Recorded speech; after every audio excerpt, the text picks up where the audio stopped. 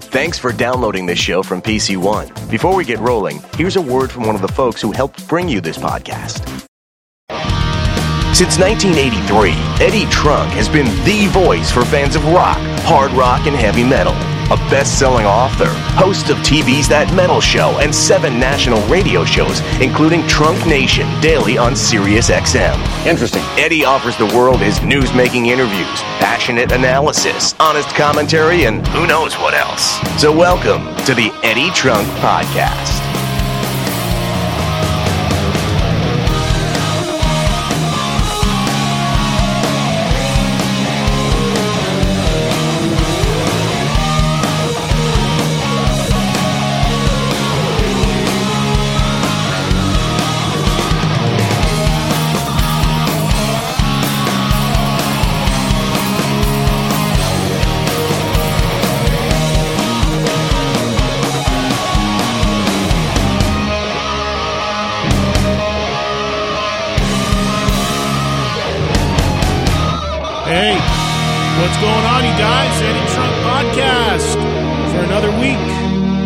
Everybody's doing well. Thank you for listening, downloading, streaming, liking, whatever you do with this podcast, however you do it, wherever you're doing it, thank you for doing it.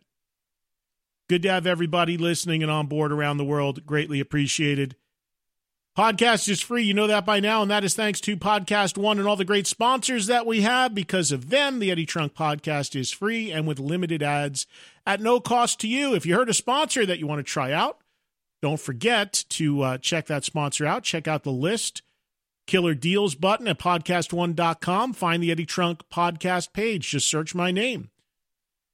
And you get limited commercials here because we only approve the sponsors that make sense for my audience. You know, when we ask you to fill out those polls, that helps us to target the advertising that we do have more specifically to what you guys would be interested in. So check out the banners that are there, the promotional deals listed by the brands, everything you need, easily accessible in one place. That's the Eddie Trunk podcast page at podcastone.com. Also, don't forget, we also participate in the Amazon Associates program. That's an affiliate advertising program designed to provide you with the means for me to earn extra fees by linking to Amazon.com and affiliated sites. You can link to Amazon, and we appreciate you doing so through my page at podcastone.com. All right, due to popular demand, I am rushing this to the front of the line, my recent interview from about a week and a half ago with Van Halen's original bassist, Michael Anthony. This interview took place when I was in Los Angeles for my Volume show, which was last week, actually. I was there for an entire week. I did an entire week of shows live from L.A. on Volume. Had some tremendous guests, Corey Taylor, Dave Navarro, Kevin Cronin, and Michael Anthony, and Lars Ulrich. So it was an amazing run of guests, as I usually have when I'm out there in L.A. And much of my audience, as you would imagine, when they heard of this interview, if they may have missed it, they all said the same thing. You got to get the Michael Anthony show on the podcast. And by now you know that the interviews here on this podcast, most of them originate from my show on Volume, which you can hear live Monday to Friday, 2 to 4 p.m. Eastern Time, replay every night, 9 to 11 p.m. Eastern on Sirius XM Channel 106, and you can also get them on their app, the entire shows, each and every day. I'm on Monday to Friday, so please check that out. For what you spend at Starbucks each day, less than what you spend at Starbucks each day, you can be getting my show live or on the app or on the replays every single day, 6 shows a week live on Sirius XM. Appreciate you joining me. I can only bring you a very small portion of the interviews that I do there here on this podcast because, of course, this is a one-time-a-week deal. So be sure to check out the radio show. And this week, like I said, by popular demand, Michael Anthony. Before we get to the Michael Anthony interview, I need to say a huge thank you to the members of Metallica, specifically Lars Ulrich, Kirk Hammett, Robert Trujillo, and also Frank Munoz, who works for Metallica. I took my 9-year-old son to his first metal show this past Sunday, which was Metallica with Avenged Sevenfold and Volbeat in New Jersey at MetLife Stadium. And I didn't know what I was going to be in store for. And obviously I know the Metallica guys, and we have a lot of history, and they're great, great old friends, as well as, of course, in an iconic band. And I, was talking to Lars about coming out to the show, and I told him I was bringing my 9-year-old son, and he said, man, that's so cool, because when I was 9, my dad took me to my first show, which was Deep Purple in Copenhagen. So he really related to the fact that my son was seeing his first show at 9 years old, and it was a Metallica show, right? So we went out there, my wife and my son, and I didn't know how my son was going to handle it. It's such a huge show in a stadium. It's overwhelming. The production is unbelievable. Well, we walked in through the backstage. Lars came out, met my son, took a picture with him, posted it on his Twitter. Lars is now on Twitter, at Lars Ulrich. And he took the photo, wrote something really nice, and posted a photo of me and my son on his Twitter feed. Still there. Check it out. And it was just so over-the-top nice. And then Kirk came over. We hung out with Kirk for a little bit, had a drink, talked. And then the band played. I got to be honest, a couple songs in, my son was a little shaky. He had never seen anything quite at that level, thought he was going to want to bail, but after he got used to it, he wouldn't leave. We stayed for the entire show right to the very end and had a blast. They put us in the snake pit right in front of the band, right down front on the floor. And this show is unbelievable, you guys. And I'm not just saying that because I know these guys and they were nice to me. Trust me, it was amazing. It's hard to believe this, but after 34 years, Metallica may still very well, or may be at the top of their game right now. It's incredible. It's incredible. 2.5 hours they played, new stuff, old stuff, middle era stuff. Just monstrous. I saw some of Avenged. I didn't see Volbeat, got there too late. Talked to Rob Caggiano, their guitar player, who's a friend, and it was good to see him.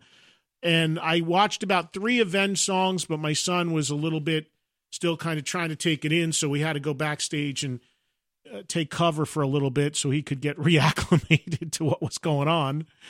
And Avenged sounded great. They went over really well. They had their fans there, and that was very cool for them. And then I saw Shadows the next day, actually came and did my radio show.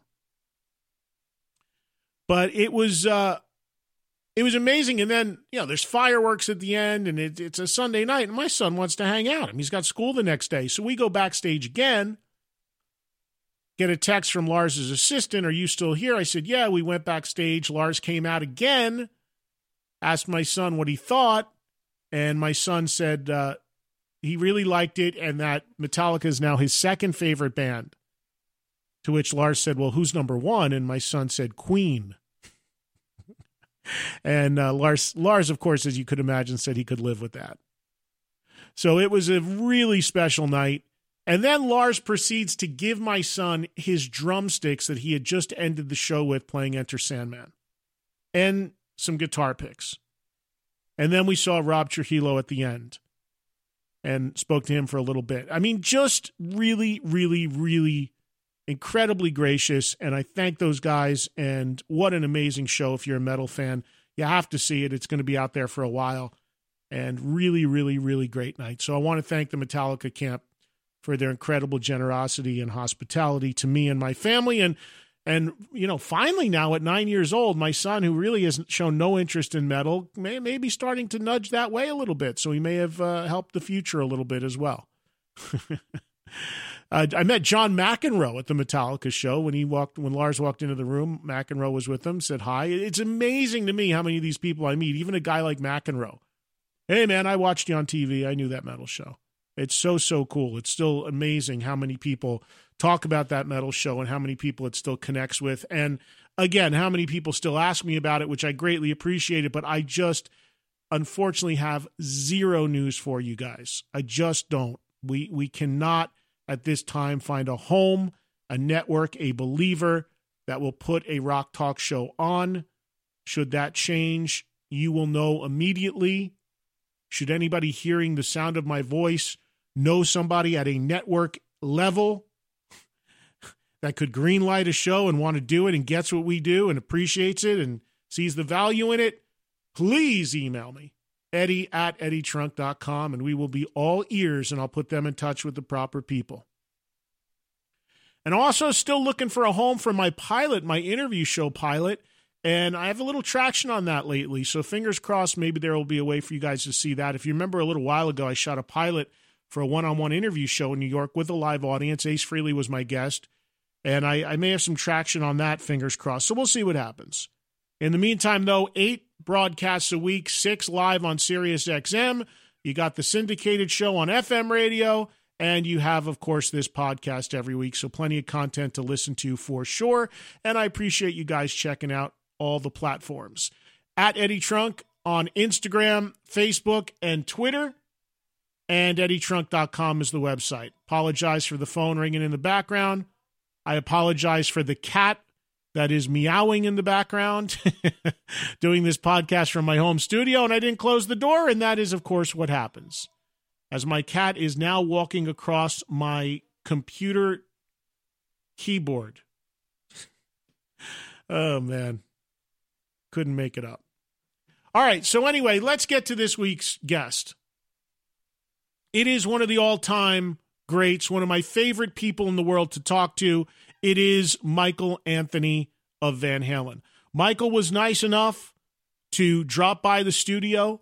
Michael recently had a tragedy in his family when his 2-week-old grandson passed away to a heart ailment. And in June, Michael is going to be doing a walk to help raise funds for the Children's Hospital in LA that took care of him. A great cause. Go to Matt Anthony's Cafe on Facebook, which is Michael's Facebook page, and make a donation if you can. I plan on doing so soon. Michael is a wonderful, wonderful guy. One of my favorite people to interview, just a real deal guy. And needless to say, we had a ton of people calling about Van Halen, the prospects of the 40th anniversary of Van Halen, the prospects of a reunion, and so much more, and you will hear it all this week on the Eddie Trunk Podcast with Michael Anthony, coming your way next on podcast1.com and iTunes. The Eddie Trunk Podcast.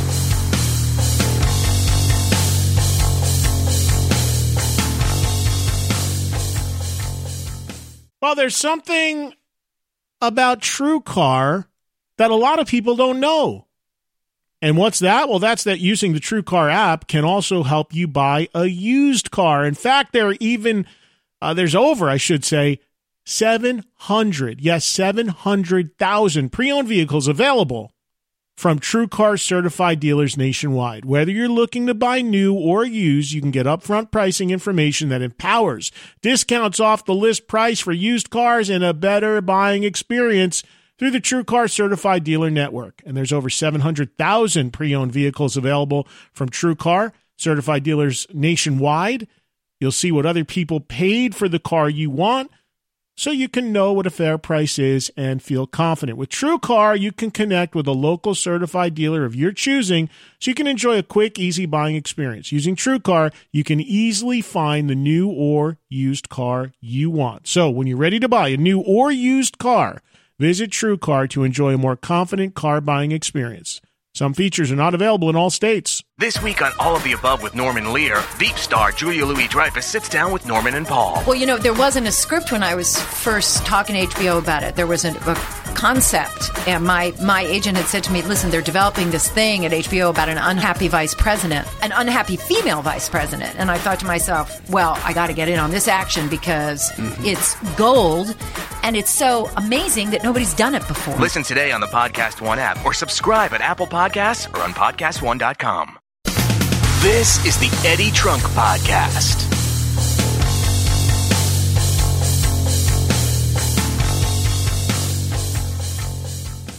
All right, the Eddie Trunk Podcast is back, and my guest this week, one of my favorites, a founding member of Van Halen, bassist Michael Anthony. Michael Anthony, it's great to see you, my friend. Thank you so much for coming in. Good to see you, too. You ask me to come in every time you're here on the West Coast. Yeah. And I tell you, I live way down south at the beach, and believe me, to get me to come out of that area and up here is a feat. But I'm Eddie, honored. I'd do it for you, Eddie. I am honored. You're my Thank buddy, you. Eddie. Likewise, man. I cannot thank you enough for doing that. I know it's a bitch with traffic out here, and so we got lucky though. You got your daughter, so you could use the carpool My lane. daughter Taylor graciously. She offered you, to be Taylor. my carpool buddy. So Yeah, thank you. Don't people put like dummies in the car next to them? yeah, I was just going to say. In sometimes? fact, I think there was a couple of catalog things that I'd seen where you could actually buy one of these inflatable. It looks like some guy wearing a hat and glasses. Yeah. That you can sit on the seat in the car next to you. Yeah. Yeah, Back in the early days, was traffic always so crazy in L.A., even like in the early days of Van Halen? Like when you guys would go around at rehearsal or sort of get together in the earliest days, was it the madness that it is now trying to get around? Well, or has it gotten worse? There was still a bit of madness, but there was always a window in the morning or the afternoon, or a couple windows in the morning or afternoon that you knew that you could drive the freeways, the major freeways, and be able to get to where you're going and know how long it would take. Now it's kind of like anyone's guess. You just kind of throw it up in the air. It's like it could take, where I was coming from, it could take me an hour to get here. It could take me 3 hours to get here. And, wow. you can't predict it anymore. Yeah. It's just like, okay, so I'm either going to be late or early to everywhere that I go now. Well, Hannah, who I appreciate Hannah setting this up, the publicist, she said to me, she said, Michael will probably get there around noon Pacific time. And I said, okay, but I said, I go on at 11, and if he can come earlier, I'll do the whole show with him. And she said, well, and I said, I get it. I get the traffic. But when you texted me last night, I said, well, if you get there early, man, I'll be waiting on you. And you got in here about 5-10 minutes before we started. So yeah, it was I did. great. I couldn't believe it. In fact, the most traffic I hit was after I got off the freeway, just driving the surface streets to get here. Yeah. Well, we got a lot to talk about with Michael, and of course our phones are already lit up because the fans love you and they want to talk to you as well. Oh boy! But before some stuff from me before we get into all of this, and we should mention too that there is a tour coming up with Sammy Hagar and the Circle. Actually, correct me if I'm wrong, but this is like the first proper sort of tour you guys have done of consecutive dates, because it's mostly been sporadic shows, right? Yeah. Well, Sammy in touring these days, you never know what he's going to want to do. And on one hand, he'll go, well, you know what? Let's just do like these weekend warrior thing. We'll do a few shows here and then take a break, and then do a few shows there and take a break. But then Sammy also finds out, well, he still has to go into his studio at home to keep his voice, ready to go. And so he's like, well, that doesn't work. I said, well, let's just go out and just play the shows. Just do it. But it's great. We're going to go out and, he really wanted to go out and do a bunch of shows. And we may be adding some more shows, too, so you never know. But if you go on his website or my website, Matt Anthony's Cafe, we'll post it all up there for everyone. Yeah, it's amazing to me how hard... Like Sammy's still out there going for world domination. I thought he was going to slow down at some point because I've talked to him about it before. But I was like, he's coming up on 70 years old. Yeah. Which last time I talked to him, I said, I don't even know how you're going to handle your party in Cabo at 70. I don't know. You're going to have to expand the island or whatever. I don't know what you're going to do. But he's coming. But he's still hitting it with the doing the tequila thing or the thing with Adam Levine, the band. The solo stuff, the TV shows. The energy this guy has is incredible. If he doesn't have all 10 of his fingers in 10 different pies, then he doesn't know what to do with himself. In fact, sometimes it seems like he needs to grow a couple more hands. So he's got 10 more fingers for all the stuff, for all the ideas that, he comes up with. And I got to hand it to him, though, that he but then he also, on the other hand, he does all the charitable work and stuff like that, too. Yeah, of so, course, people go, well, he's just a big infomercial for his rum or his tequila or now his mezquila. Sam, I got to get that in for you. Santo Mezquila. The stuff's good, too. Yeah. But he turns around and equally gives back, donating to all kinds of great organizations. Yeah. But, he's always got something that he's doing. He'll call me up and go with an idea, and I'm like, Sam... Geez, why don't you sit back and enjoy some of your money, He called me. Like, I still have the voicemail, actually, which I got to follow up with him on it, because he left me a message one day. He must have just had this idea, and he goes, I got this idea. He goes, Eddie Trunk, listen, I got this idea. This is what we're going to do. He goes, we need to tell the definitive story of Van Halen, the Hagar years. He goes, and we're going to do a thing. He goes, I want you to interview me, and I want to put it on TV, and I want to get it out there once and for all. I want everybody to know what's going on. We need to do this. He goes, I'm not looking to shit talk anybody or anything like that. I just want to tell the story of my time in the band, and I need to lay that out. I said, Sam, when you're ready, and you let's do it. And and then I don't know. That was like, I don't know when. I got to look at the message. It was a while ago, but no, I think now's the time, especially if you listen to some of the interviews he's doing or whatever. Now, his whole take. In fact, his right now he's saying, the proper way to do a Van Halen tour. He's saying, let's do it with Dave and myself. Yeah, well, and Tom Consolo was here yesterday, who manages the Circle and Sammy and everything. And Tom was talking to me, and he told me that Sammy even said on his radio show, because Sammy truly is the king of all media and everything. I mean, Sammy's got a million things going on. But Sammy said that Tom told me that Sammy even laid out how the set list would work, and that I thought it would be like, and this is all hypothetical, but I thought it would be like an hour of one version, an hour of another version, and then a jam at the end. But he said, no, Sammy actually wants to do it like 2 songs, hand the mic to Roth, he comes out 2 songs, and like a baton going back and forth. Right. In fact, he called me. I helped out with a couple of songs on that radio show that he did.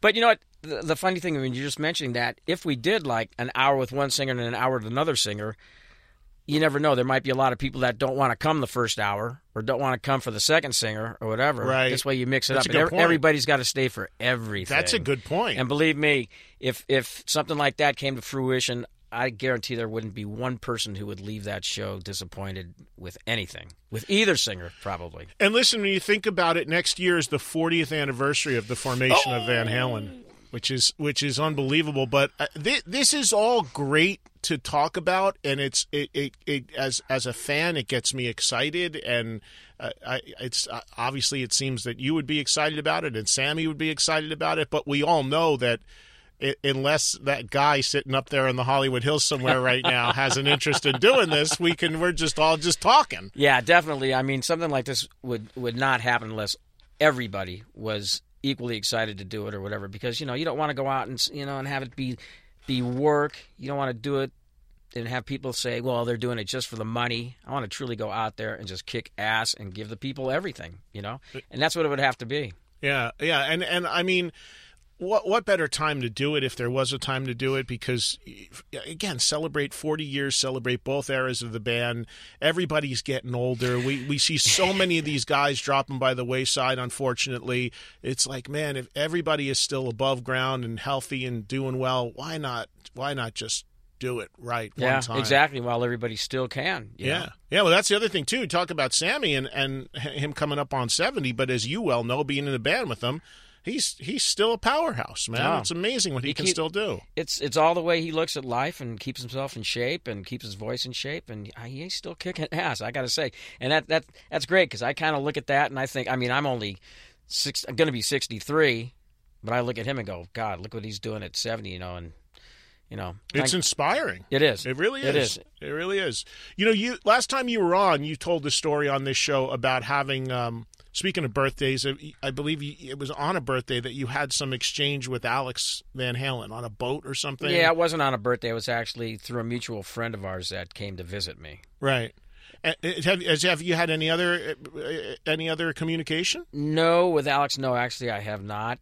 But and then people were going, well, why don't you call him back? Call him back, and and tell him it was great talking to him, whatever. I said, you know what? No, I just, we had a great conversation, and I'll just let it lie, and and see what happens. Because I don't know what his situation is or whatever. I don't know if there's something keeping him from calling me back or whatever. So, but I'm not going to speculate. Right. Now, tying in on some Van Halen stuff, and again, I texted you my condolences on your grandson. Oh, yeah. And I know that's a tough thing, but you're going to do something really cool about raising some money here for him, right? Yeah, talk a little bit about that. It's actually the first is the first one, first annual. It's called Walk LA.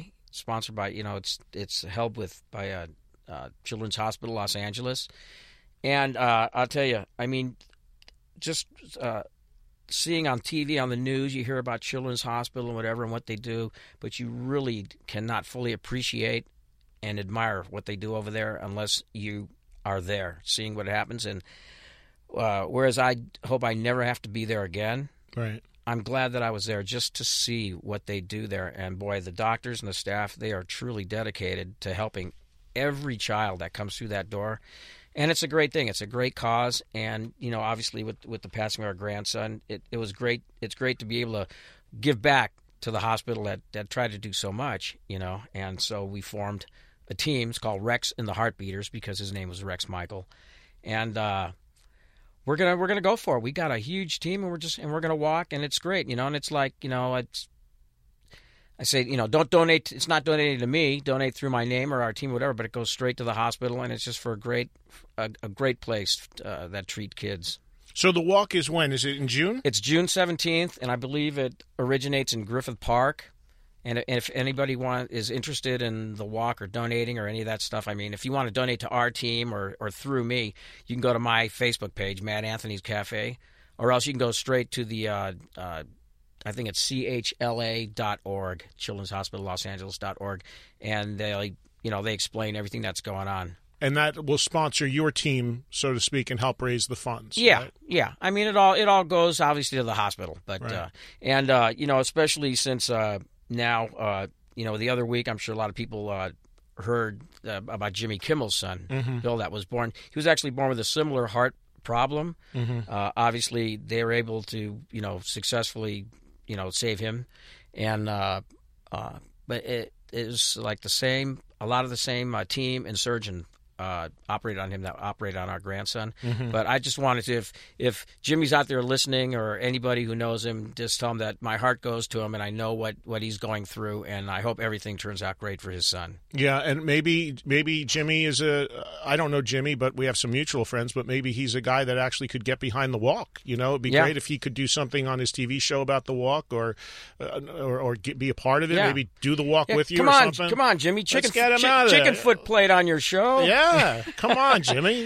No, he might have already heard about it by now or whatever, but yeah, it's just a great thing. And like I said, once you've experienced firsthand what they do there, you really can appreciate what that hospital does. And it's going to be a fun time. And we're going to raise a lot of money. We got a lot of money already raised for our team. Well, speaking of that. There was a lot of people noticed in the last week or two, it made the rounds, that when you have this donation page up, I guess it can, and I've seen this before, where you see who the donation is from, right. And a lot of people, because you know how the Van Halen fans are, they're looking for any hope or anything. Were very interested to see that there was a $10,000 donation made from one Mr. David Roth or David Lee Roth. Right. And what can you tell us about that? Because there was some speculation amongst people. Well, people can put any name they want if they want to be anonymous, and it may not even actually be him. Were you able to confirm it was him? Well, I'll tell you, because I the same way. I check the donation page every single morning when I wake up, just to see how the team's doing and, raising money and people that are donating. And I saw this one morning, David Roth, and I'm like, oh my God, I can't, what? No, this can't be right. And then what happens is an email gets sent to me personally saying a donation's been made on your behalf by David Roth, $10,000. And so I can email back to thank the donors. This email went to I won't say who, but it went to a business management agency. That's what the donation came through. And I actually emailed back and said, Dave, is this you? I hope it is, and I thanked him for the generous donation and from the bottom of my heart. Even if Dave, if you're listening, thank you. But I sent the email and I said, here's my email address. Email me back. Let me know it's you, because I would really like to talk to you. Just anyway, just thank you. Mm-hmm. And I got an email back a couple days later from the same business management agency, but it just said, "Hi, Michael. It's David. Sorry about your loss." and I'll be in touch. So, but I can pretty much confirm that it was him. Wow, that's amazing. And you haven't had any dialogue with him in how long? The last time I actually spoke with Dave was when that Sam and Dave tour in the early 2000s happened. And I came out for some of those shows and jam with Sammy, and tried to get Dave up there to jam with us too. But that's probably the last time I spoke with him on some of those shows.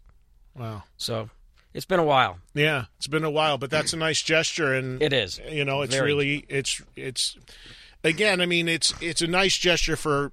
We can talk all we want, and we all are going to want to talk about and love talking about Van Halen and miss certain versions of Van Halen, let's just say. But at the same token, this is the important stuff. I mean, when you can go and help kids and raise money and raise funds for people going through real life stuff.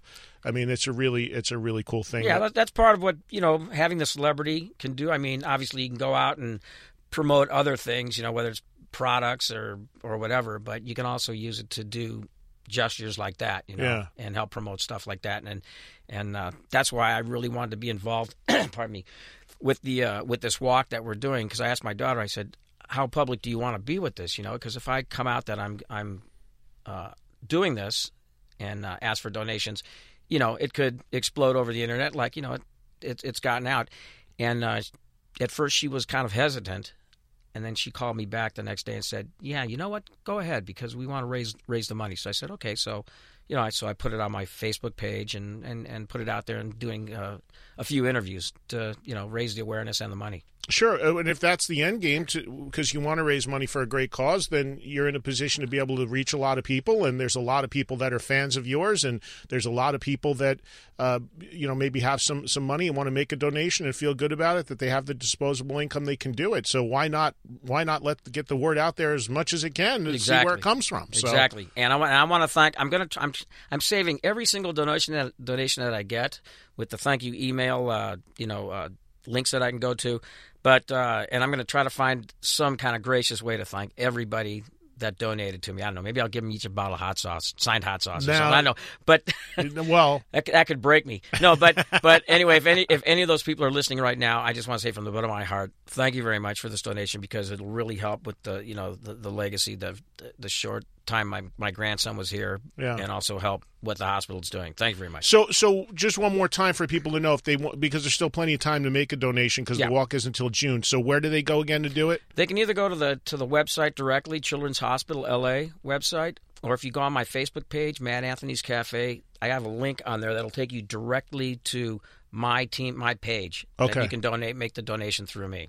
Now, for people that don't know, and I've talked about it quite a bit, I wore the shirt on TV. I mean, I love Michael as a musician and as a person, but I got to tell you, this guy is making my favorite hot sauce in the world. And you were the first guy. Now a lot of people, there's a lot of like quote unquote celebrity hot sauces. Mm-hmm. The first two people that ever gave me a bottle of hot sauce that were musicians, Joe Perry was the first guy, and then shortly afterwards you. And the funny thing about Joe, when he gave me his hot sauce, I was at his house, his studio, and he gave it to me, and this is his first bottle of it, and it's a picture of him playing guitar on the cover of the hot sauce. That's a Boneyard Brew, I think it was called, right? Something, yeah. So he said to me, he gave it to me, and then I saw him a few months later, and he said to me, "So what'd you think of the hot sauce?" And I kind of said, "Oh, man, I didn't know what to say." He goes, "Well, did you not like it?" I go, "No, I just never opened it." He goes, "What do you mean?" I said, "Well, the bottle's so cool, and you're Joe Perry, and you gave it to me. It's kind of on my rock wall, and my stuff." And he's like, he gives me another bottle. He goes, "Look," and his picture wasn't on. He goes, "You see what I did?" He goes, "Well," he goes, "More and more people I asked who I gave the sauce to gave me the same answer. Well, they didn't want to disrupt the bottle, and they wanted to hold it as a souvenir." He said, "So now I made one without my picture so that you can open it." And it's just, and I was like, okay. And his sauce is very good, but your stuff and I have the extra hot that you sent me and the regular hot. But the Mad Anthony's Cafe stuff is killer, and it is truly my favorite hot sauce. I put it on everything, and I love it. Oh, thank you, Eddie. That's how we designed it, to go it's not like a Mexican food thing, I like it just as well on eggs or pizza or any of that stuff. Yeah, it's great on everything, and this is something that you've been doing now for a number of years, right? Yeah, actually 2004 was when we first came out with it, and incidentally, it was kind of because of Joe Perry that I got into it. Oh, really? That people were saying, hey, you know, Joe's... Yeah, and he had a longtime tech, his name's Jim Service, that actually gave me a bottle of it. And it was, I think, a special bottle that he did. And it had one of his picks embedded into the label on the bottle. And I said, oh, shit, what a great thing to do. I said, people will buy this just to have a Joe Perry guitar pick. You know, right? But they may not open it. And I went to the same company that was making his hot sauce in the beginning and talked with them about doing it. And we really didn't hit it off. And the way I wanted to do my sauce, I really wanted to be involved in doing it. And so I just waited until the right company came by, and it was actually at one of the NAMM conventions out here in Anaheim that. Mike and Diane's Gourmet Kitchen is what they're called. You know, they came and they said, hey, you know, we have a couple base sauces. Help us create a sauce. And so my sauce is actually, you know, it's not something I just stamp my name on it and say, hey, this is my stuff. I'm in on everything that has to do with this sauce, which is great. Yeah, it really is great stuff. And people listening, where can they get the sauce? Is it MattAnthony'sCafe.com? You can get it through my website, MattAnthony'sCafe.com. There are, if you're here on the West Coast, Bristol Farms markets, I see those all over. They all carry it. Because I work a lot with some of their people, and I actually have a new manufacturer and some new marketing people, and we're getting ready to really expand this. I'm not going to say right now, but I have a couple of meetings with CEOs of a couple of huge restaurant chains and whatever. So I figured I get a little more time on my hands now, so why not, you know, put a little more time in the hot sauce. I'm not looking to become a millionaire making it, but it's just cool to see something like that I really helped create, you know, a lot of people like yourself like it, Eddie. Yeah, but it's genuinely good. I mean, if it was just a thing because, it's a rock guy sauce, I mean, okay, great, I'll throw it on the shelf, whatever. But I truly, truly reach for it. And I told you off the air when you first came in, I told my wife today, she said, so who's coming in the show today? I said, Michael. She goes, oh, you love his hot sauce. Like, you know, nothing about 40 years of great Van Halen records. She's like, oh, you love that hot sauce. I always see you going for it. I was like, yeah, it's right front and center in my fridge. So there you go, Eddie. Hot sauce for you for life. Whenever you need it, you just text me and I'll send it to you. Running with the Devil. Who cares about that song? It's all about the hot sauce. Who cares about the vocals, the bass, all this stuff? No, forget Chickenfoot. We're here for hot sauce. It's great to have Michael Anthony here with us, talking about all sorts of stuff, from hot sauce to Chickenfoot to Van Halen, of course, to everything else. The great charity event that he has coming up as well that you guys should please check out and help out if you can. And, so Chickenfoot, you got at least one song done. Yeah, how about that? I know there's a great conflict between doing a record and not doing a record, to the point that last time I saw Joe, he even said to me, put a bug in Sammy's ear. Come on, let's just do a record. Well, what we need to do is we need to put a bomb underneath Anthony Kiedis. No, I'm just kidding. No, we need to sabotage the Chili Peppers tour so we can get Chad back. You know, we decided, you know, I mean, I'm great friends with Kenny Aronoff. In fact, we played a gig together last week. But the Chickenfoot, we want all four original members to do it. And for some reason, getting all four members together at the same time, you know, I guess I think I was actually thinking driving over here, because I knew we'd talk about it, that when the Chili Peppers tour is over, because they tour forever when they go out and tour now, but they'll probably take a huge break. And Chad, he's the kind of guy, he'll go home and sleep and have a cigarette, and then he'll be ready to do, you know, he'll be ready for it. So right. So maybe there's a window. So there could be a window. But yeah, we didn't, you know what? I think it was more like we didn't want things to just kind of die on Chickenfoot, because it is something that we all do want to do again when everybody can do it. Right. And we had, Joe had this demo for this song that turned out to be Divine Termination that we put on there. And there's actually a couple other demos that Joe sent, some guitar riffs also, so you never know. But we decided Sammy, that song kind of spoke to Sammy, and he wanted to finish that song, so we all did it. And the thing that kind of sucks is that we all kind of did it separately, too. I mean, Sammy and I were together in the studio. I flew up north to do that, but, you know, Chad was working, so he did his part when he could or whatever. But, you know, we just wanted to put something out there so people know that Chickenfoot is not dead. You know, people go, hey, yeah, 1 album, 2 albums, and you got a best of. It's like, well, you know, thank God we had this song that we put out, because how many times can you repackage? Yeah. well, you got this song, and there's live stuff on there too. There is some different stuff. I mean, you do. There is a few other things. Yeah, on we there, pull from some of the stuff that we had, because this was a band where, I mean, from the first minute we all four walked into the studio to do this back in 2008 or 9. we recorded and we videoed everything in the studio and whatever, so that, because we wanted to have it well documented. And that's one thing I kind of am sad about a lot of the early Van Halen stuff, is that we did not document studio stuff, or a lot of stuff that would have been really cool to document that, I don't know if it was just we never thought about doing it or what. I mean, we used to record all our shows, so, there's some great bootlegs out there. I've got a whole box full of bootlegs that people have given me that some are really almost record quality for Van Halen shows. But, a lot of, like, the studio stuff, a lot of that behind-the-scenes stuff like, I know I like to watch if I've seen a band do something, Yeah, if you think about it, there really is nothing that's ever come out that there was cameras in there or video. Obviously, back then, late 70s, early 80s, cameras weren't as readily available, and now everybody could shoot HD on their phone, so it's a little different. But still, you'll look at stuff that Pink Floyd did in the 60s, and there's video of them in the studio or whatever. But, there's nothing like that with you guys. Yeah, and I don't know why we didn't do it. Either we didn't think about it. We always thought about recording on stage because, we were always thinking about the live show and what we could do to make something better, or we're rushing this or dragging on a song, so we would always record the show so that we could see it. Film it. We have filmed quite a few of them. And a lot of that stuff, I don't know where a lot of that stuff ended up when Dave left and the band just kind of, when we regrouped. Man, that would be amazing if there's pro shot footage of like the early tours. Yeah. Now I know, like in 1980, there's a couple shows that we did like at the Capitol Center and different places that we actually had the arena shoot for us. If they had the cameras there and they said, hey, for this fee, we'll shoot the show for you and you can have that. And so we've got a handful of those. Yeah, some of the stuff, I remember some of the old MTV videos from, I think, the Fair Warning record were live concert clips. Yeah. I think there was, like, Unchained. Remember, maybe there was that one where Alex would hit the gong on fire or whatever, hit it. I remember seeing that video all the time. Yeah, just a live there's a couple where he lit his hair on fire, too, but we didn't put those out. He would turn to his tech, Greg, and say, pointing, going, my hair, and Greg sitting next to him smoking a joint or something with his thumb up going, yeah, it looks great. He really caught his hair on fire. Oh, a couple of times, yeah.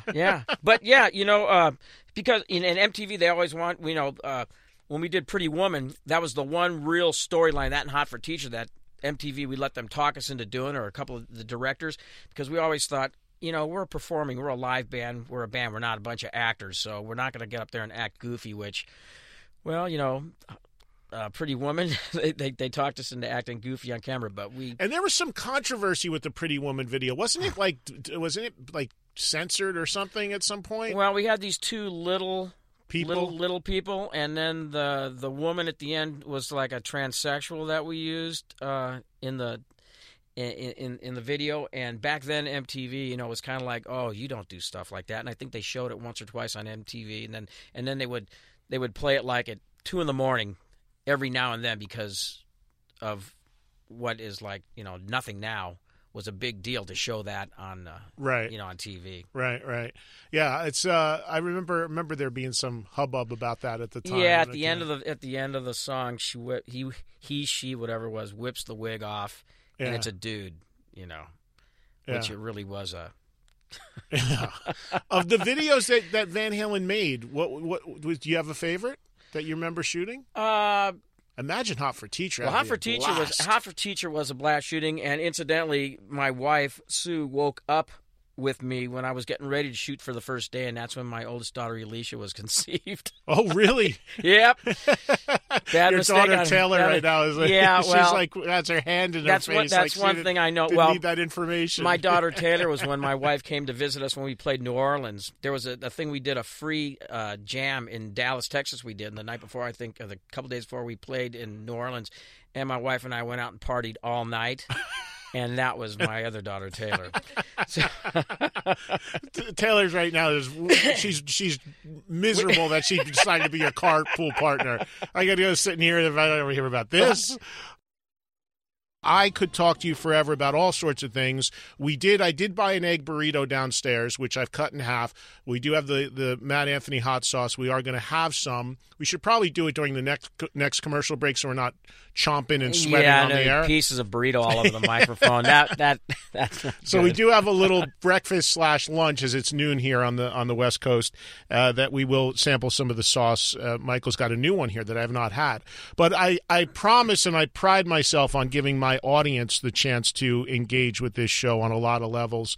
And I could go on forever about so many things with you, but I am going to turn things over to the great listeners to fire away at Michael Anthony. Are you ready for that? I just want to warn them. I'm not. Don't try to curse me into talking smack about anybody or anything. I don't do that these days. All right. Michael Anthony is here, and we are going to the phones. And I guess we'll start. What better place than in line number 1? And by the way, before we forget, again, go see The Circle, Sammy Hagar in The Circle, which, of course, is with Michael Anthony, Vic Johnson, Jason Bonham, and you guys go out on tour. We start our first shows June 2nd in Oklahoma, but we're going to be all over East Coast, West Coast, Midwest. So yeah, I haven't seen The Circle yet.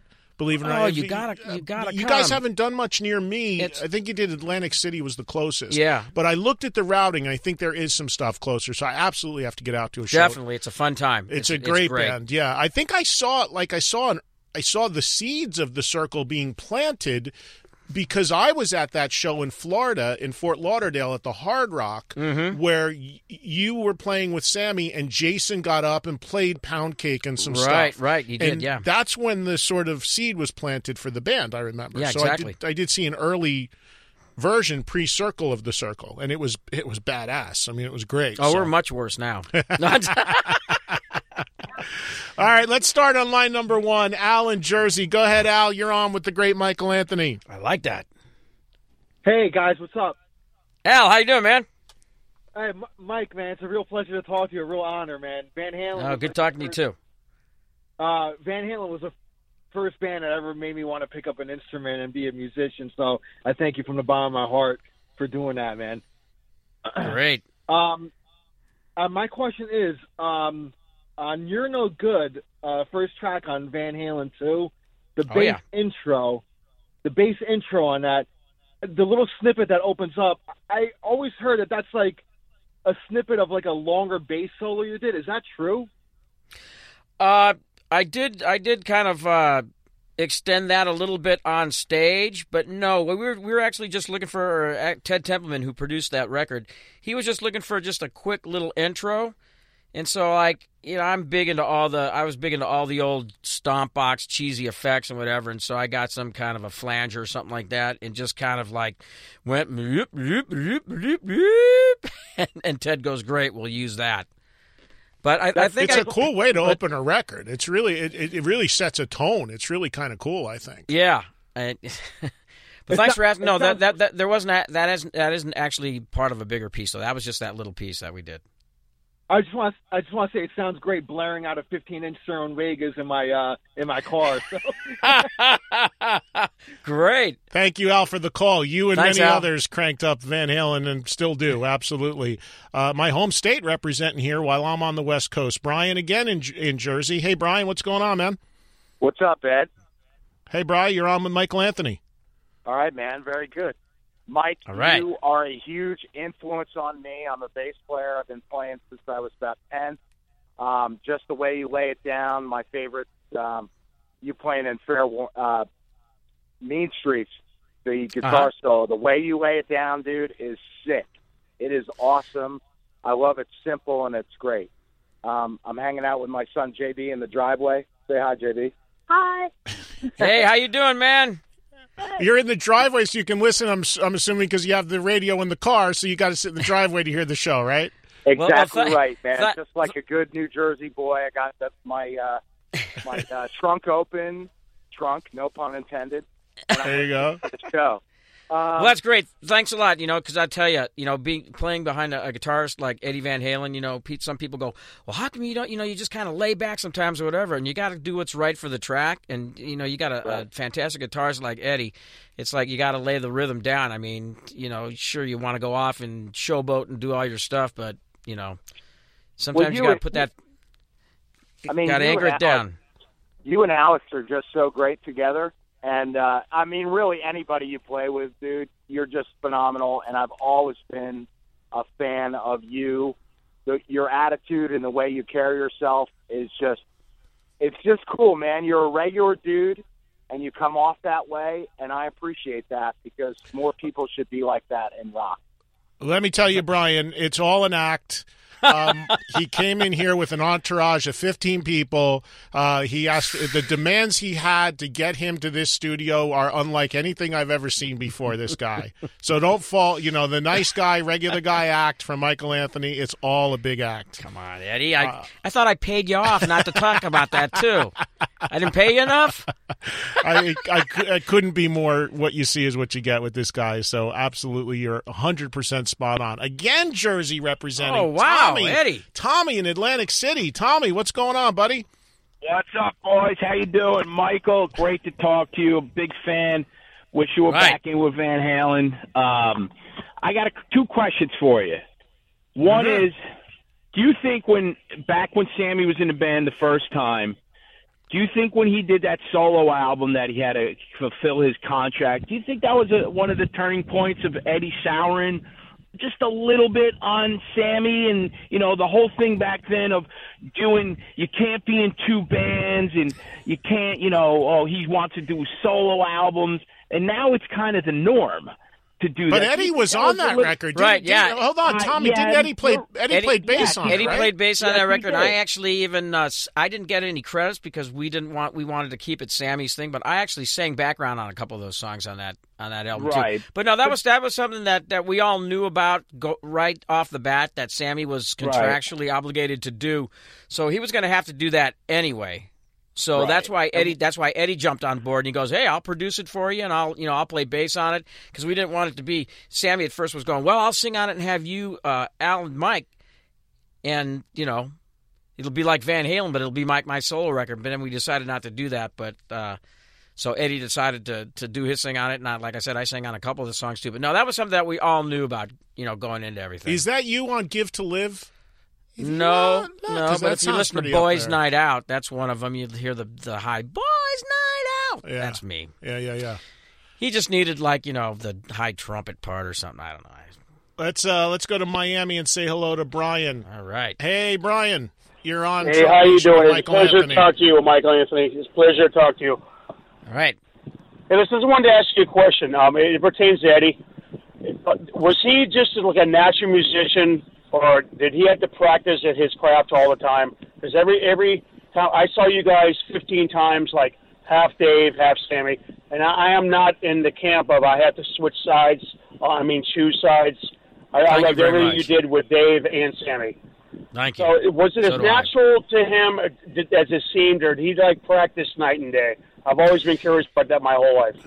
He would practice night and day, but I don't think he needed to practice night and day because, some people it seems like they're born gifted musicians, which I'm sure Eddie will tell you that nobody is. But, yeah, this guy was like, he had a guitar in his hand all the time. And as he was coming up with all these different things, like I'm sure you probably heard the story when he came up with his two-hand tapping thing, we would have to, Dave would always tell him to play with his back to the audience because he didn't want Dave said, you don't want other guitar players copping that. And there were actually a couple of people, we used to rehearse in this little garage in Pasadena here, and a couple of times we'd open the door to take a break from rehearsing, and there would be a couple of these friends of Eddie's that play guitar standing there at the door listening to what he's doing. But no, he always had and has a guitar in his hand. When you first met him, and was he at that level already where you're just as you yourself as a musician?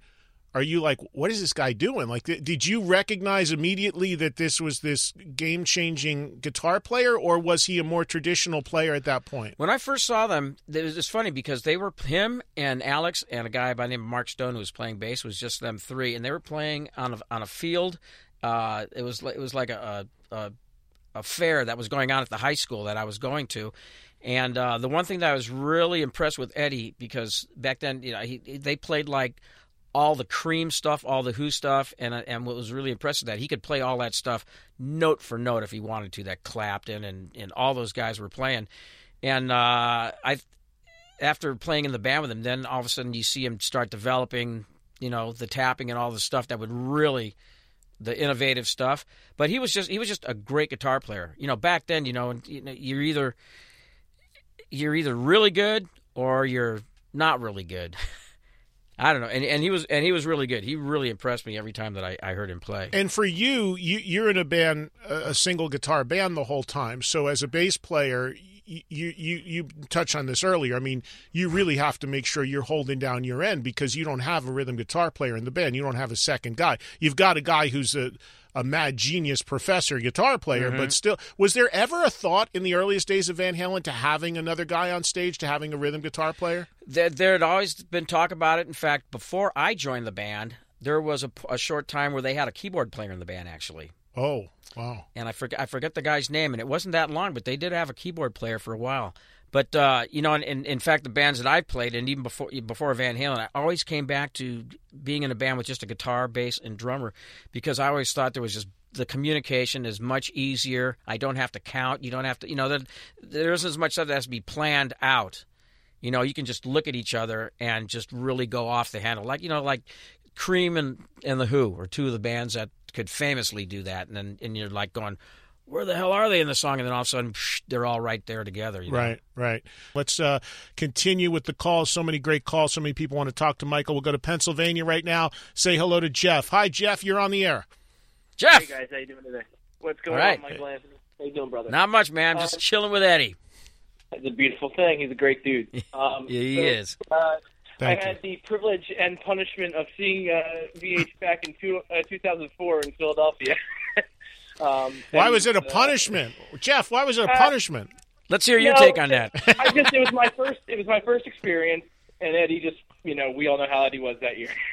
Oh, wait a minute. What year were you talking about? 2004. Oh, this was your first Van Halen concert? Yes.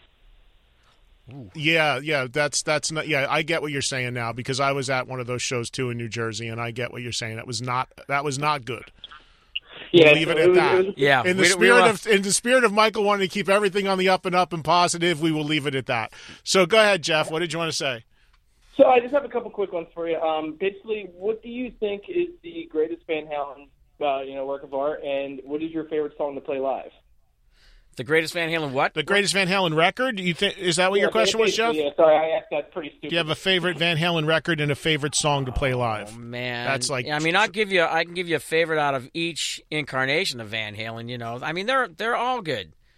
Right off the top of my head, Mean Streets was always fun to play live. And then, I don't know.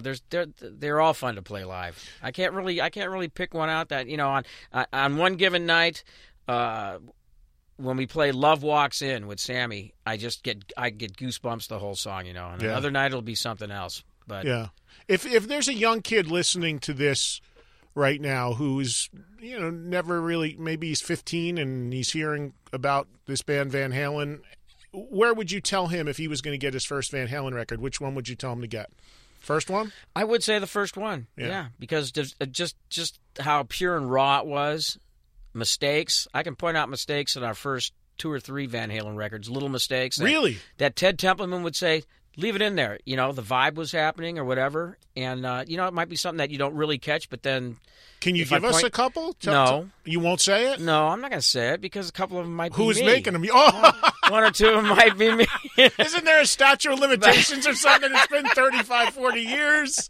I'd have to think to look at them. But we used to it was kind of like we would always go for the vibe and if that was happening, it was just leave it. Whereas, later on you go, well, if we get a really great drum track, we can maybe redo this part of the guitar, or redo the bass, or redo whatever. But back then it was like, you're in a room together and boom, you play. If somebody really screwed up something, you stop the song and we would start it again. See, that's amazing. And I've said this publicly. I've said this in interviews I've done. I've said this to you.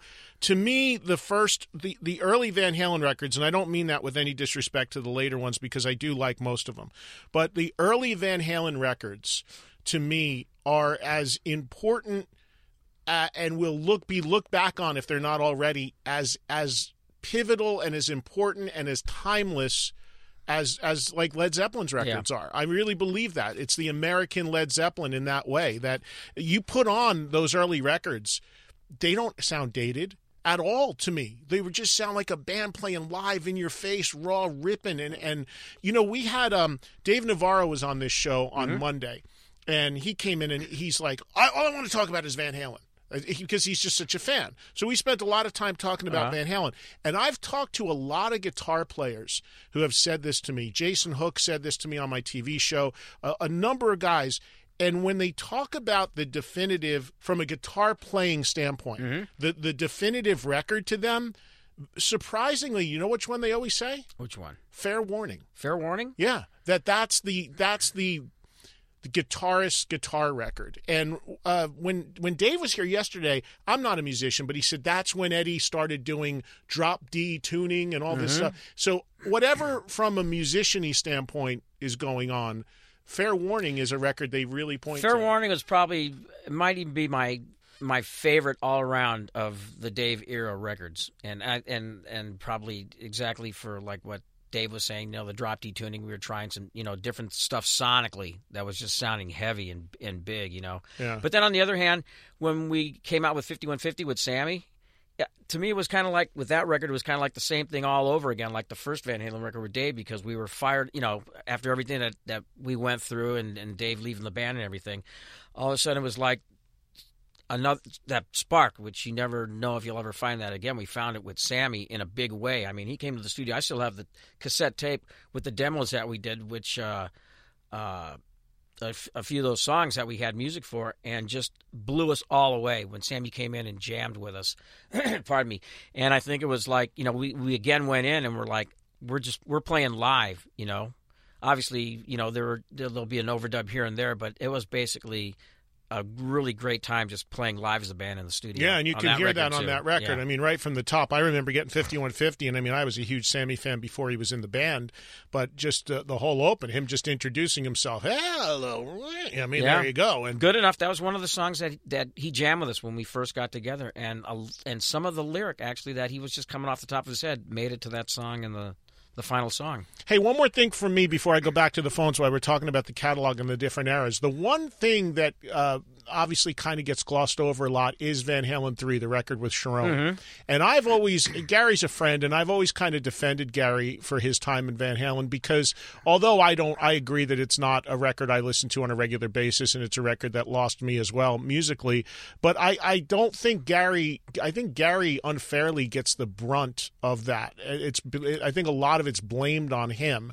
And my position on it has always been, he's a new guy in the band. How much could he have swayed? I mean, I don't think he made all the decisions that went into making that record as a new guy. What's your take on all that? I love Gary, too. I stay in touch with Gary, and I think he's a great guy. And we had a blast when we went out on that tour, partly because Gary wanted to sing all the early Van Halen stuff, too. He's like, I want to do all of it. But no, Gary walked into a very strenuous situation that Van Halen was in. Alex was going through a hard time. He was going through a divorce right then. There was a lot of stuff that Gary just fell into, joining the band, and I don't think it was the ideal time for Gary. I'm sure he'll tell you that too, right. to join this band. It wasn't a total joyous time because there was a lot of personal stuff going on within the band when he joined. But I love Gary, and we had a great time. Him and we hung out every day when we were on tour.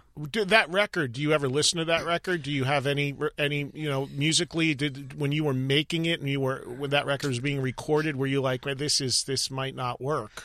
Well, we pulled in at that point. Eddie became really good friends with a guy by the name of Mike Post, who ended up producing Hill Street Blues or something. Yeah, producing the record, and things got.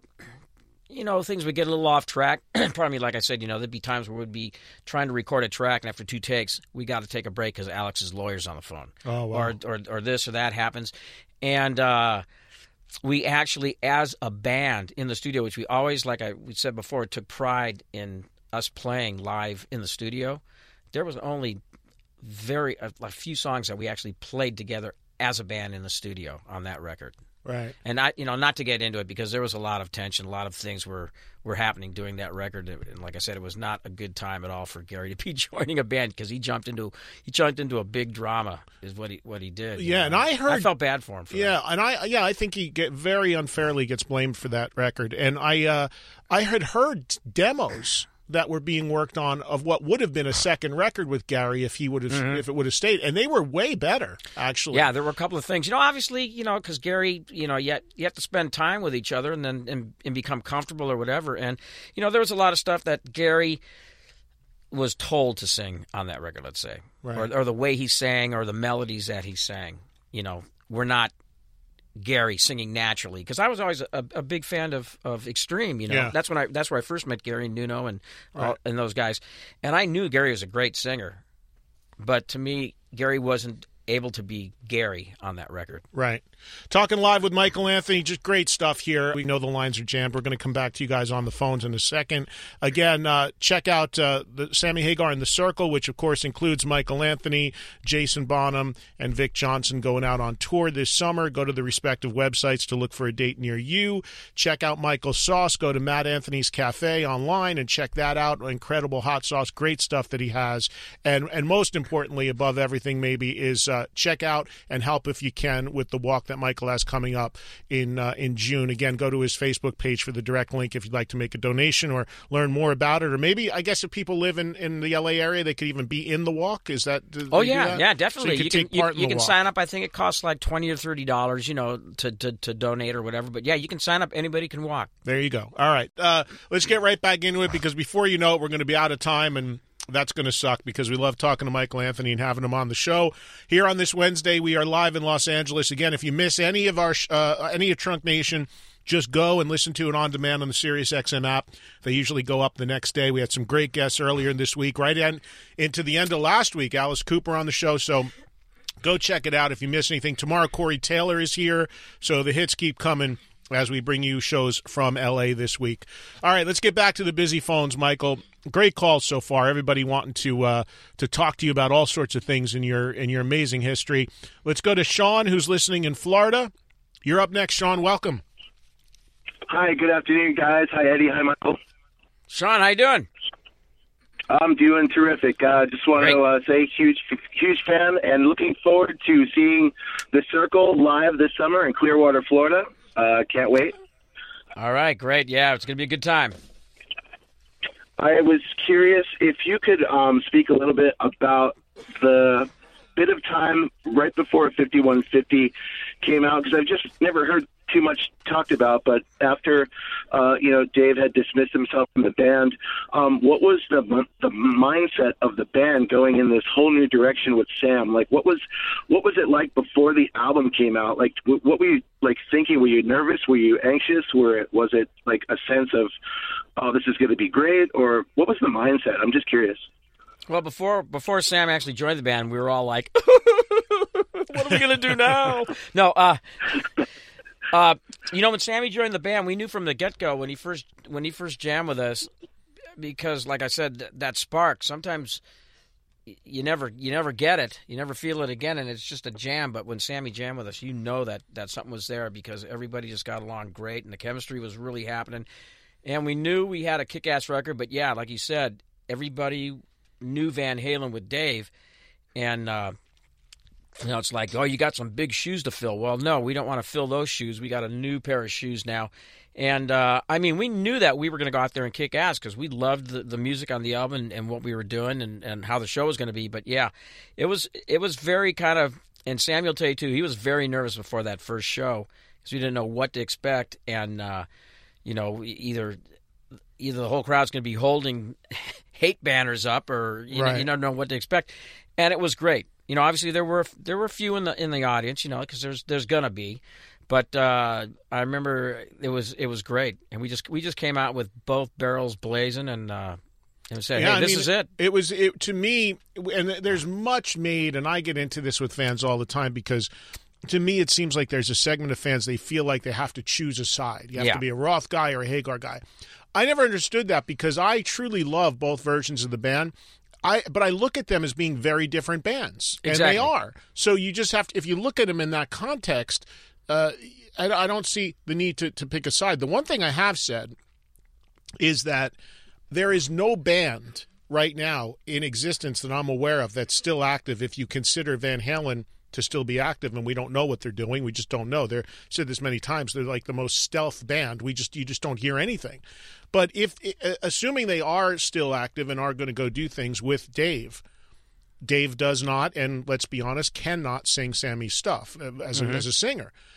There's literally, no matter if you like the Hagar Van Halen or not, there's literally like a dozen bona fide hit songs from that version of the band. At least 10 bona fide hit songs that are completely on the shelf. Like, if you think about that, it kind of sucks because unless the band was to do something with yourself and Sammy again, there's no way to hear the band that made those songs ever play them again. And you're not talking unless you come and see Sammy and B play. But I mean, and that's all you'll get. Right, yeah, the band that actually made the songs.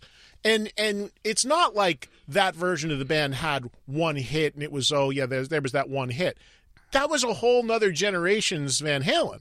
And there's a ton of songs that are just sitting there on the shelf. And yes, you guys do them with the circle, but I meant the four of you guys that made them. Yeah. And you can speculate all you want because the way the music was evolving and growing in the direction it was going anyway. Before Sammy, when Dave was gone and before Sammy joined the band, a lot of the material was being written. So who knows what, obviously how it would have continued with Dave or whatever. But like you said, I consider it two different bands. Yeah. And I love playing the Dave stuff. I love playing the Sammy stuff. And I think it's all great. Yeah. All right, let's get back to the phones. Let's talk to, let me see where we're going to go. So many calls. Brian in Nashville. Go ahead, Brian. You're on with Michael Anthony. Hey, Ed. Hey, Mike. Big fans. Appreciate your work keeping hard rock and heavy metal out there, man. I'm a professional musician here in Nashville and a bass player.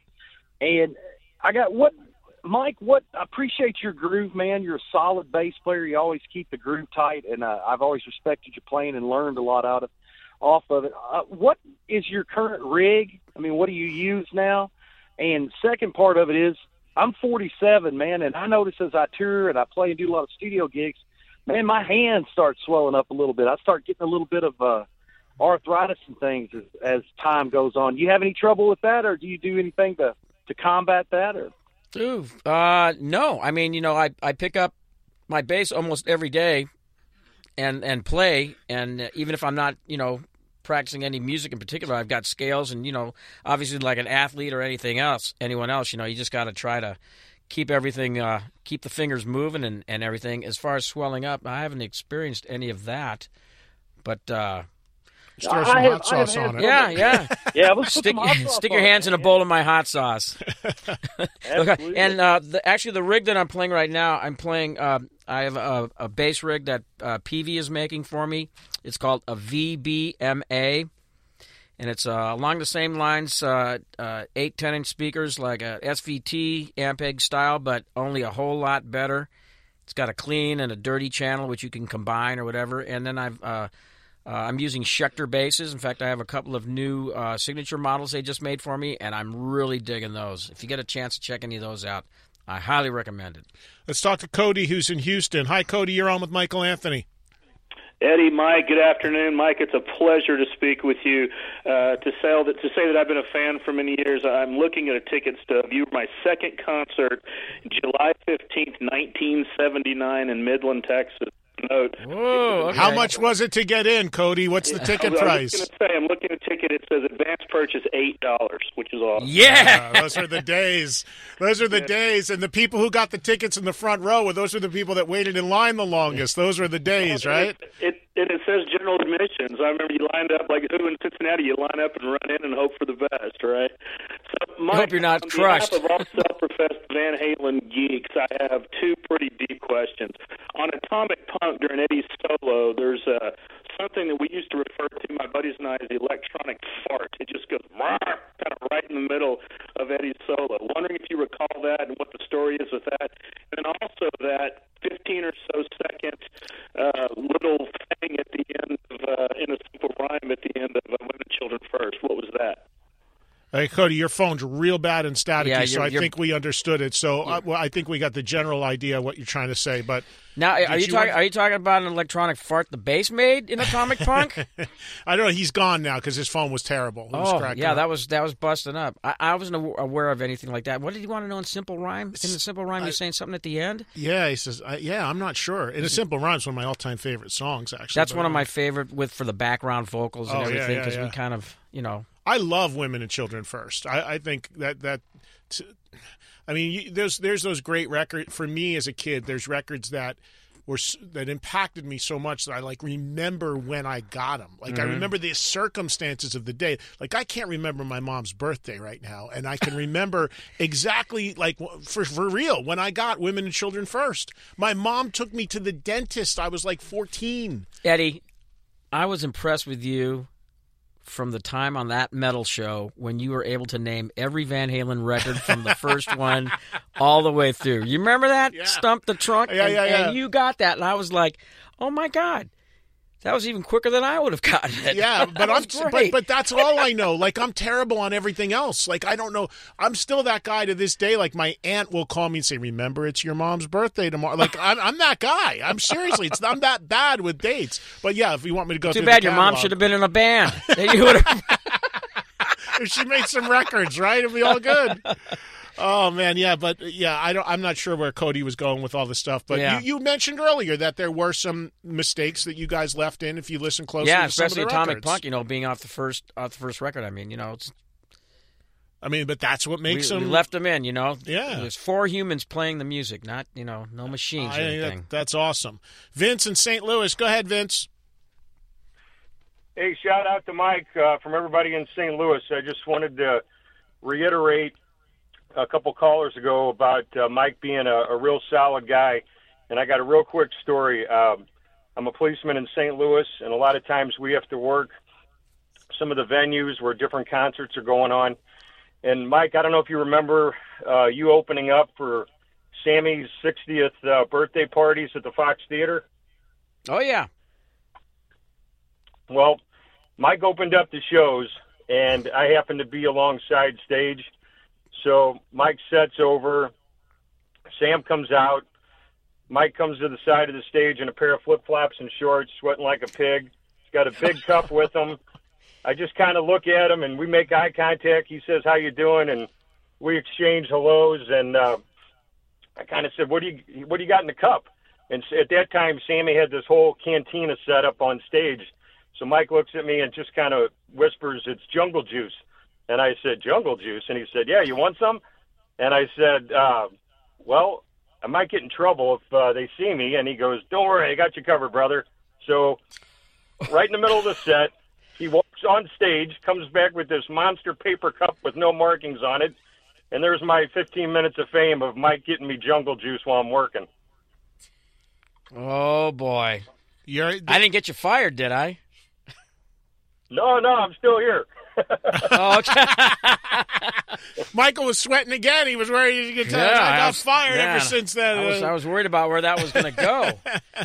Anyway, we'll see you guys in St. Louis soon. We'll see you guys in St. Louis soon enough. We always have fun there. Awesome, Obviously, that's one of the cities that took Sammy under their wing, so to speak, in the early days. And so St. Louis is always a great time for us. Yeah, Vince, thank you, and stay safe there on the job. Appreciate it. I remember Sammy used to tell me all the time, because I was a fan from way back, and living in New Jersey my whole life as a solo act before Van Halen, Sammy would rarely come to the East Coast, even in anywhere near New York, New Jersey, because he had a notoriously rough time drawing and getting interest in fans there. And I would be sitting there in New Jersey and me saying, how come Sammy's not playing anywhere near me? And then there'd be an MTV concert from St. Louis, and he's headlining an arena. Yeah. And I'm like, what's going on here? He can't get a club date, but in St. Louis, he's headlining an arena. And I remember driving out. The closest one year he came to me was he played in Philadelphia at the Spectrum. And I remember driving at the time his manager, who I believe went on to manage Van Halen, Ed Leffler, who had passed away, but who's since passed away. But Ed knew even then I was doing radio all those years ago, and he knew that I was one of the few kind of beacons for Sammy's career on the East Coast. So he called me up. He said, the closest we're getting you is Philly, but if you want to come. And I drove out there, and it was great. But, yeah, I mean, it was always kind of weird how Sammy will still tell you this day there's certain parts on the East Coast where his draw is still way rougher than it is in other parts of the country. I don't know why. That was always the case, but he seems to just endure just fine. Yeah, he's gotten no problem. He's doing just fine. We have time for a few more phone calls. We'll get in as many as we can here before we need to wrap things up. Let's talk to Dan, who's also in St. Louis. Hi, Dan. Eddie, Michael, thanks for the being able to do this, Eddie. This is awesome being able to talk to Michael Anthony. Well, thank Michael. He was nice enough to deal with my pestering to get him to come and do the show. And thank you, because if it wasn't for all you people, I wouldn't even be here sitting talking to Eddie. What do you got, Dan? Michael, got to ask you a question, because we all know your contributions to Van Halen, backup vocals being awesome. Just your charisma, I think, in that band with the vocals and the way you handled the bass just made the band the way they were, because, you had the two crazy brothers and the crazy lead singer, and you seemed like the conduit of the band itself. So I was wondering, being that you got song credits on all the albums, could you please, because you tend to back off on this when other people actually, Eddie said some stuff about your contributions and how he had to show you how to play, sir.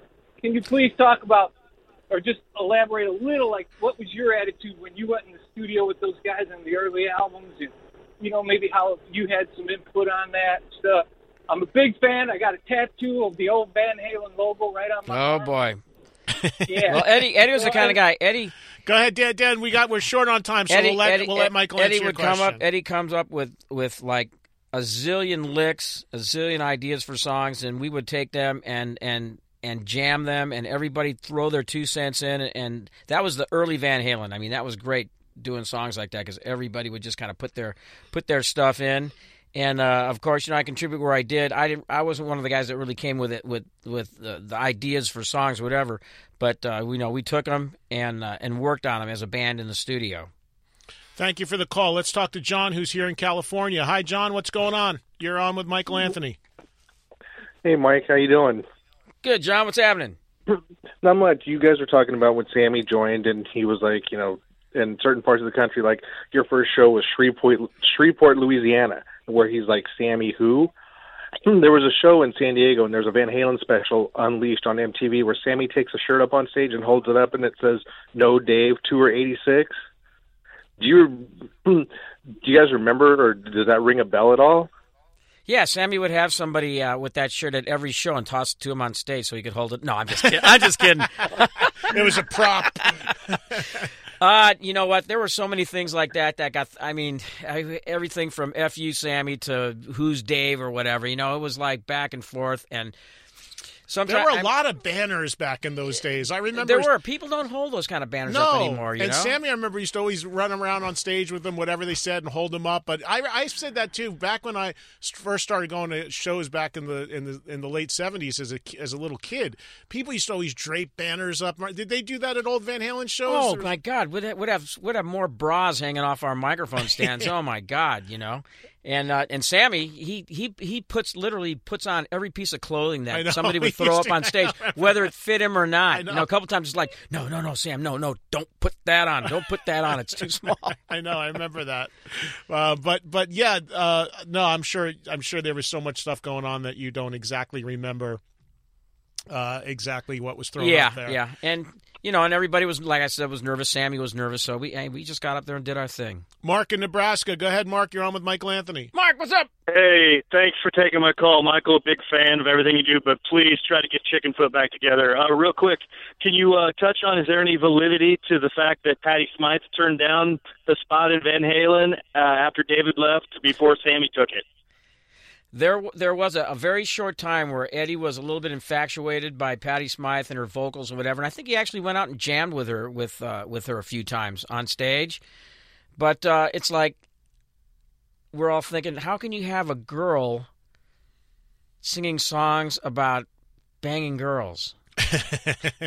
Well, today maybe some girls. Maybe today you can't. Today, it was kind of like the way a lot of Dave's lyrics or whatever. I don't think really lent itself to someone like Patti Smythe singing. I was a big Patti Smythe fan too.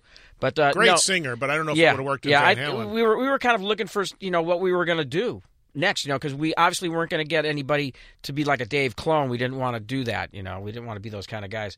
So, it was kind of an infatuation that I know Eddie had with Patti Smythe. Let me ask you about a guy that recently, another person with the association with Van Halen, that recently put some stuff online, Mitch Malloy, who I just saw recently. What's your recollection of that experience? I never really got to jam that at all, really, with Mitch in the studio. Ed had some music, and I know, he went and visited Ed at one point.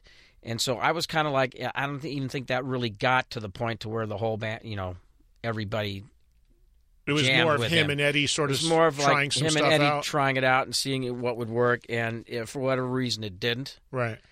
And I don't really know Mitch. I think I met him. I can't even remember, but from what I read or whatever, he seems like a real nice guy. Yeah, he's a great singer. He's a good singer. And he still. I've known Mitch a long time. I just saw him recently, and he still looks the same too. It's is his hair still long, or has he cut it? No, it's still long. He still looks like he's 25 years old. It's I crazy. hate those kind of guys. It's crazy. It's crazy. It's just totally wrong.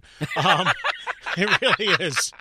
James in a few more calls before we have to end. James in Mississippi. Go ahead, James. Hey, y'all.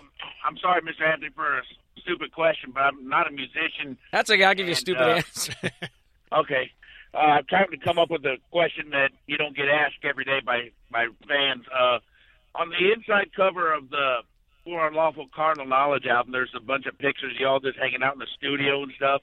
And I always heard that on the first pressings of the record, on the chalkboard in the background was somebody in the band's phone number, and that you guys had to reissue it without that phone number. Yeah, I forget whose phone number it was, because Eddie, when somebody would come by, or just so that we knew, contact information readily in the studio, it was kind of in our control room behind the studio. There was a chalkboard, and if it was like, oh, Mike, I can reach you at this number, and it would be up there. And I don't know whose number it was, but somebody's cell number or home phone number, something like that, was on the chalkboard. Wow. And I remember it happening. I can't remember who made the observation, but we changed it. So, and all of a sudden they start getting calls, and you realize, oh shit, that's on the record. It's like somebody singing a phone number, random phone number, and all of a sudden you get this guy who people are hanging out at their house going, hey, where's the...